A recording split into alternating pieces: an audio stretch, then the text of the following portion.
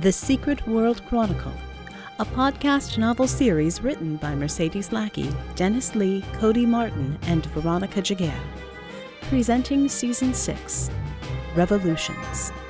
Smoke and Mirrors, Part 1. Written by Dennis Lee and Mercedes Lackey.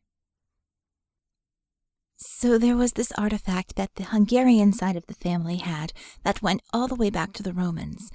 It hid the bearer from the fangs. Small problem. Once every 28 years it had to be renewed with the blood of an innocent child, by which I mean... Vickie made a throat-slitting motion, barely visible in the gloom where they were waiting. And once every 99, it had to be done with the blood of 21 innocent children. Charming, huh? The genie rolled his eyes. I swear you're making this up. It sounds like some god-awful drive-in flick from the 60s. She managed a feeble smile, the merest flash of teeth in the dark. Yeah, well, the Dark Ages were evil and brutish. You could pretty much find dead or dying kids anywhere without having to kill any yourself. And my family line is pretty serious about fang hunting.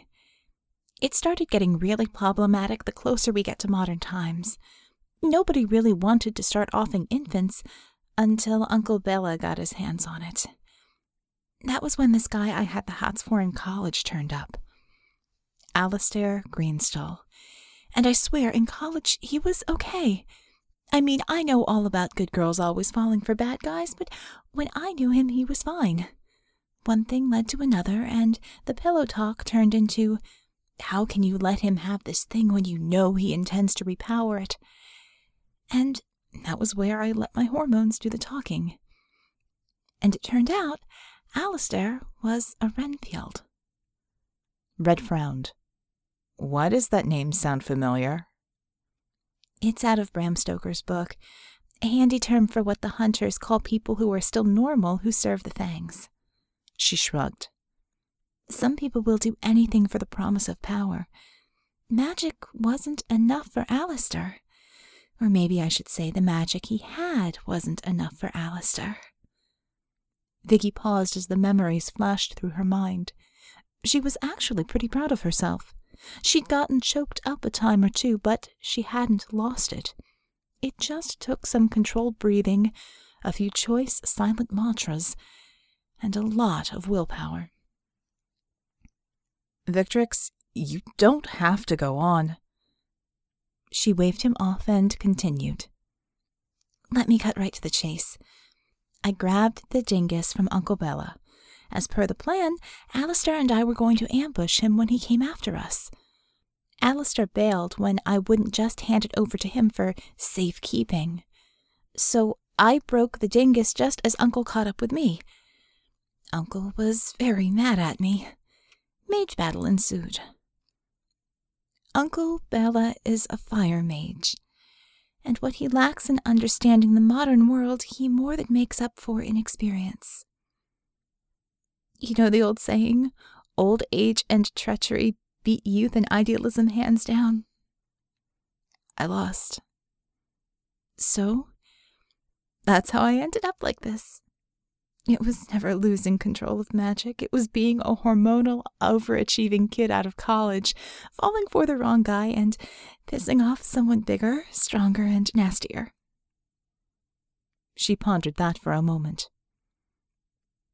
Not that I wouldn't have gone after Uncle Bella and taken that thing from him when I found out he was going to murder all those kids to repower it. But without Alistair in the picture, I would have gone to Hostine Storm Dance and got him to get me back up if my folks wouldn't agree to help. That was where I was monumentally stupid. She licked her lips. Just goes to show Mom was right. You can't trust vampires. She cupped her hands and brought them to her eyes, cueing the little spell that let her use them like real binoculars. No sign of life at the alleged rendezvous, by the way. Are you sure this was good intel? Did it sniff of something not on the level from Verd? No, Djinni said. He crouched next to her, bobbing gently on the balls of his feet. Vert's got a particular style. He either knows something so concrete he doesn't even bother to hide what he's doing, or he goes for the extravagant to beat you over the head with how clever he is. This is pretty run-of-the-mill, probably masterminded by one of his flunkies. Small stuff by the smell of it. Simple munitions deal.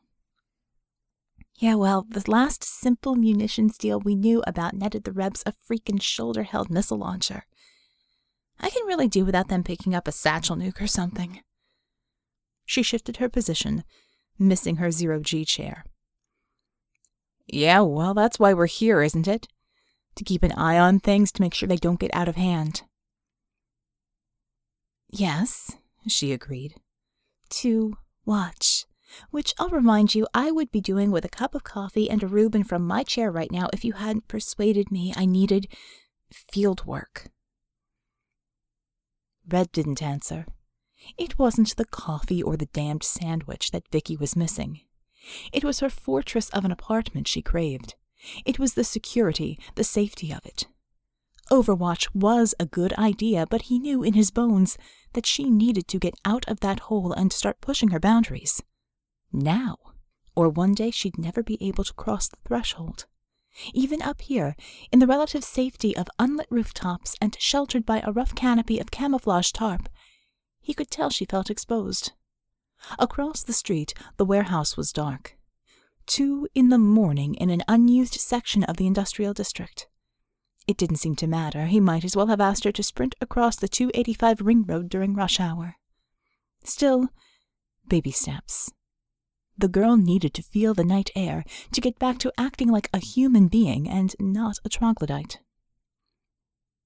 Sharing stories had been his idea. He could feel her bursting at the seams. It wasn't a particularly cool night, but she was shivering.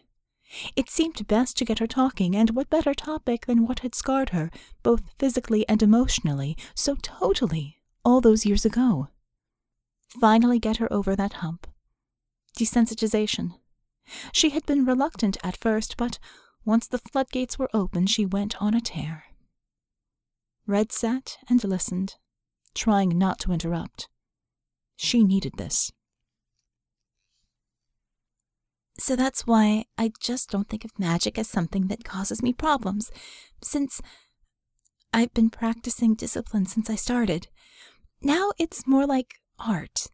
Magic is just so elegant.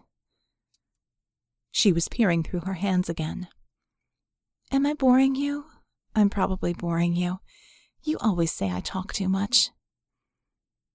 Yes, you do, he said. Keep going. Math. I love the math. When you finally get everything lined up, it just, I don't know, it sings. It's like Bach. She paused. I wish you could see it the way I do, but everybody sees magic differently. My mom sees it as needlework, tatting, or knitting or something. Dad doesn't see it at all. He's just a werewolf. She giggled nervously. There's your drive-in flick. I was a werewolf for the FBI. She paused again. So, you can tell me to shove it and never ask again, but why is it you've got such a burr up your butt about magic? You obviously know a lot about it, and most people who've cracked past magic doesn't exist can't get enough of it. He considered that and shrugged. Let's just say that the magicians I've known were not as fastidious in their approach as you are. They were junkies of a sort, and I was along for the ride. How do these things always begin? We were young, cocky, and there just wasn't enough of a rush to feel sated. I was the one who brought us together. I think I was on a losing streak at the time. I needed a new gang. The one I found was different. Not your usual group of metas. These guys were based in weird powers of the arcane and occult. Individually, they were small time. When I brought us together, they found a way to tap into each other's potential, and as a group, they found a way to overcome each other's vulnerabilities. As for me, well, you've channeled through me, you know how easy it is. I have no talent whatsoever, but as a medium, I was like a sponge. I could hold power like a battery, and they could direct it to do just about anything they wanted to. Together, we got stupidly strong, stupidly fast. Oh, hell. She sounded stricken. We'd postulated that could happen, that kind of spontaneous synergy, but we've never seen it in the wild. I bet your ability to be a medium is meta in origin. I'll let some people know. We need to keep an eye out from now on before things escalate. She shook her head. We're kind of a chaotic bunch, but there are people who try and cut that kind of trouble off at the pass. Not block it or burn it out, not unless we are dealing with sociopaths, but teach them before they get themselves in trouble, I guess. Red shrugged again. I don't think we would have listened to anyone outside. We were all caught up in our own cleverness. The closest we had to any kind of a moral compass was Tomb, but even he was riding the wave of our successes. Tomb? Vickie interrupted. Tombstone? That's where you know him from? The one and only. Red grimaced behind his scarf. Why do you think he only exploits part of his gift anymore? He could have kept going, but after what happened, he lost his taste for it.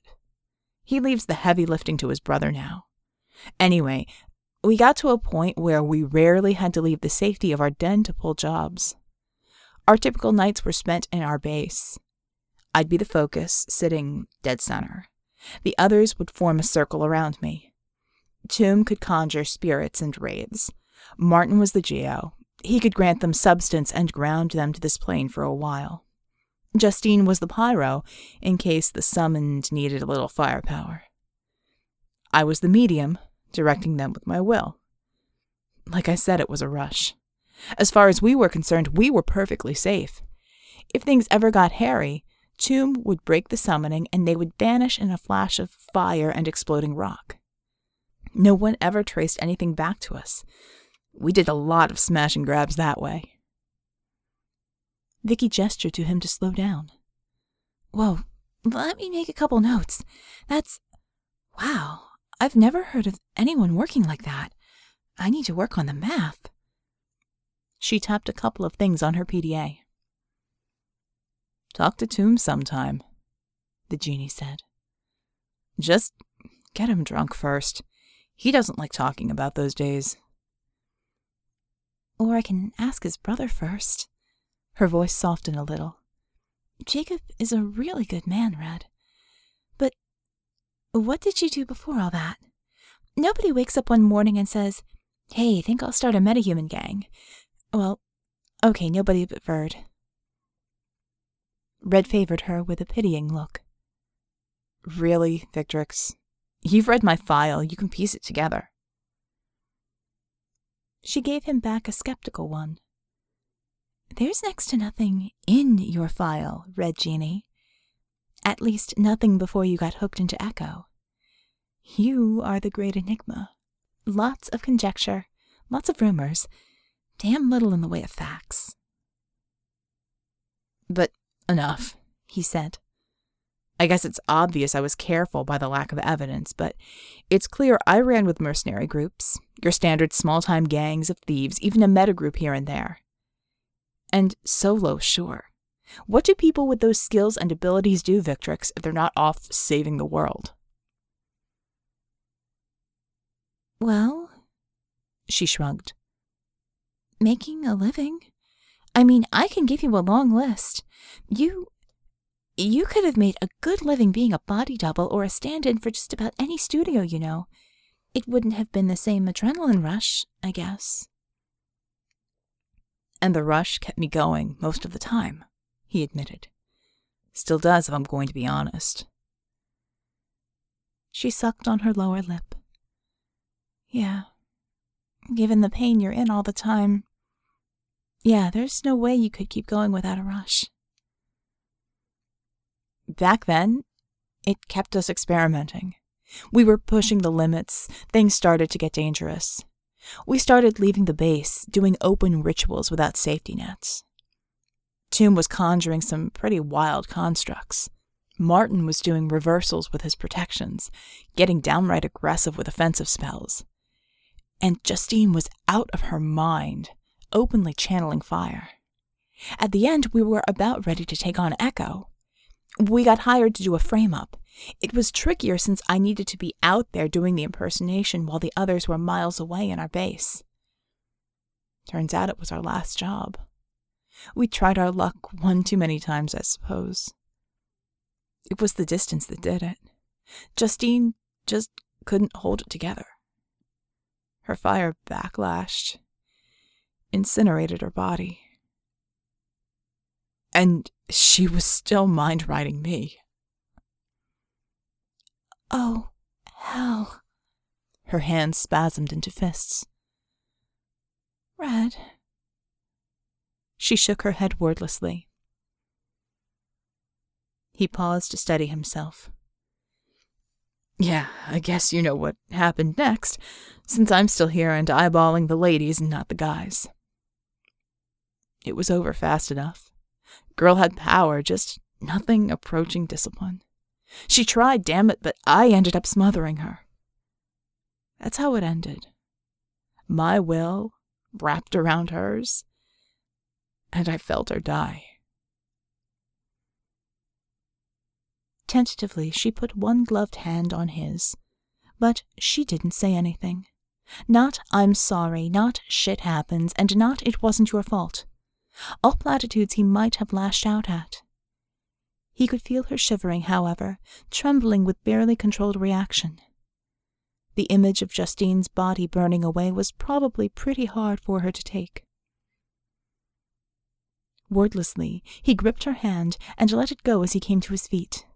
There, in the warehouse, he had caught a flash of light. "Showtime," he said grimly. "Start it up, Victrix." That instantly put some steel back in her. She did something on her PDA, drawing a diagram on the plate with her finger and touching the center of it, then keying in a couple of numbers. They began to receive sounds of people walking inside a large echoing building. Good. Her little arcane-powered bug was up and running, sending feed to her headset and his. There was some grumbling, some cursing, and finally the footsteps came to a halt. "Can you zero the bug on their position?" he asked. She nodded. "Give me a sec to bring up the vid feed." This seemed to involve some more complicated number punching, but the little screen finally lit up with the POV from a warehouse shelf. "I don't suppose you remember the raid on the Echo Vault?" she asked, as the view rotated and slowly moved. "Christ, how could I forget?" "Well, after you and I swapped places, we did some snatches there, like you said to in the planning stage, in order to cover up what we were really taking.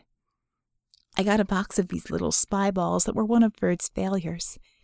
He couldn't make them fly, and he couldn't come up with a compact enough power source to run them for long. I can power them, make them fly, and make them invisible. This is my first live run. I've done bunches that weren't on Mish." "Oh," he said. "Right. That Echo Vault." "And no, I won't send one into the ladies' locker room at Echo Med." She looked up briefly with a raised eyebrow. "But if you ask nicely, I might send one to Lady Godiva's Gentlemen's Club." "Don't bother," he replied. "I've got backstage privileges." They watched the vid feed as the spy cam took to flight. Vickie piloted with her tongue stuck in the corner of her mouth, which looked oddly childlike and endearing. The view rotated a lot as she checked her positioning so she didn't run into anything. Finally, it settled on an overhead shot of two groups converging. "Looks like we've got an arms deal," the genie said grimly. "Odd. I don't see any of them carrying any cases." She boosted the volume. The voices came in clearer. "Thought you said he was a meta." One man, clad in typical Blacksnake armor, had stepped forward, his hand resting gently on his sidearm. He watched as the opposing Rebs looked to their leader, a heavily tattooed thug in a mullet who flashed him a near-toothless grin. "What make you think he ain't?" The Reb leader scoffed, beckoning another to come forward. From the shadows, a scrawny boy crept up. He was nervous, his eyes darting back and forth between the Blacksnake goons and the Rebs. He held himself with his arms, his breathing shallow and stuttering. "Oh, Lord," the Blacksnake op said, dropping his guard as he rubbed at his eyes. "I think I understand your desire to trade. I take it this one isn't up to your standards." "Kid don't have what it takes to be one of us, do you, Pike?" The Reb leader leered at the boy who shied away. "Still, we heard y'all want metas, and y'all got good spending cash. We don't hear about how picky y'all are about 'em." The op ignored that, and began to size the boy up. "That your name, kid? Pike?" The boy nodded, and stammered a, "Yes, sir." "Well, at least you can talk. Not like that last mute idiot we took off your friend's hands." The op sneered at the Reb in the mullet, who just shrugged as if he didn't care. He probably didn't. Why should he? Cash talked bigger than words. "So, Pike, what is it you do?" Pike looked up at him. He was obviously confused. "He means what's your power, boy?" The Reb leader laughed. "He wants to see it." Pike nodded, a bit foolishly, and closed his eyes. His skin began to darken, then swell, and with a noisy crunch, his now bulbous flesh collapsed on itself to form a scaly carapace. His face contorted in apparent agony, and he fell to his knees from the effort of transformation. He took a few deep breaths and stood up. He looked as nervous as ever. The op looked genuinely pleased. "Not bad. Not bad at all. Looks like he's gained some muscle from it. That shell looks like it'll be tough to penetrate. I'm almost surprised. You Rebs could use someone like this. Why are you letting him go?" The Reb leader laughed again and motioned to strike the boy. Pike shrieked, his hands flying up to guard against the incoming blow. When nothing happened, he lowered his arms, though not completely. "Oh," the op said. "You people really are morons. A few sessions with a good deprogramming shrink and we'll have him... Never mind. Let's talk price, then, shall we?" From their perch across the street, Red and Vickie watched and listened. Red felt a tide of disgust rising in him. He rose to his feet with a grunt. "Okay," he said. "I've heard enough." "Red?" Vickie said, her voice rising with alarm. "What are you—" "You were right. This isn't a standard arms deal. They're trafficking in people, Victrix. I don't think we can really let that go on, do you?" "So I call for backup."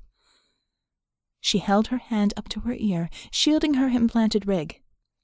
"Echo Dispatch, this is 1 Dog Victor. We need backup yesterday. Double Trouble and Human Trafficking A and D." The reply was prompt, but not what they needed. "Roger that, 1 Dog Victor. Backup in 15. She switched to rapid-fire Russian. Red figured she must have switched frequencies to her special Overwatch setup. He didn't understand all of it, but "Niet tovarich" in tones of sympathy were clear enough. He turned away, straining as he listened to the deal unfold.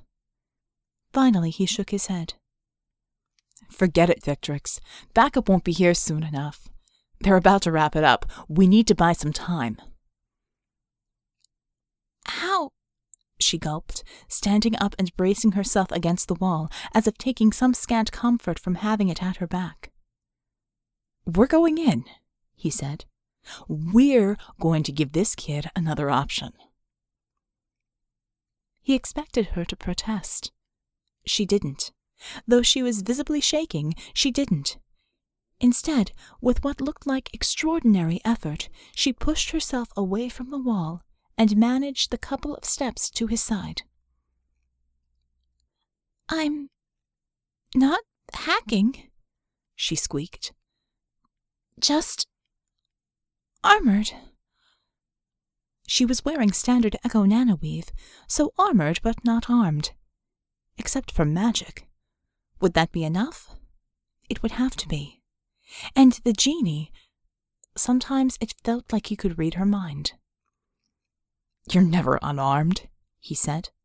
"You can do this, come on." He favored her with a long look of encouragement. Finally, she nodded. Drawing a short crossbow, Red took aim and fired a zip line across the street. He turned and fired the anchor at his feet. "After you," he said, gesturing. "You picked a fine time to go all heroic on me, Red Djinni."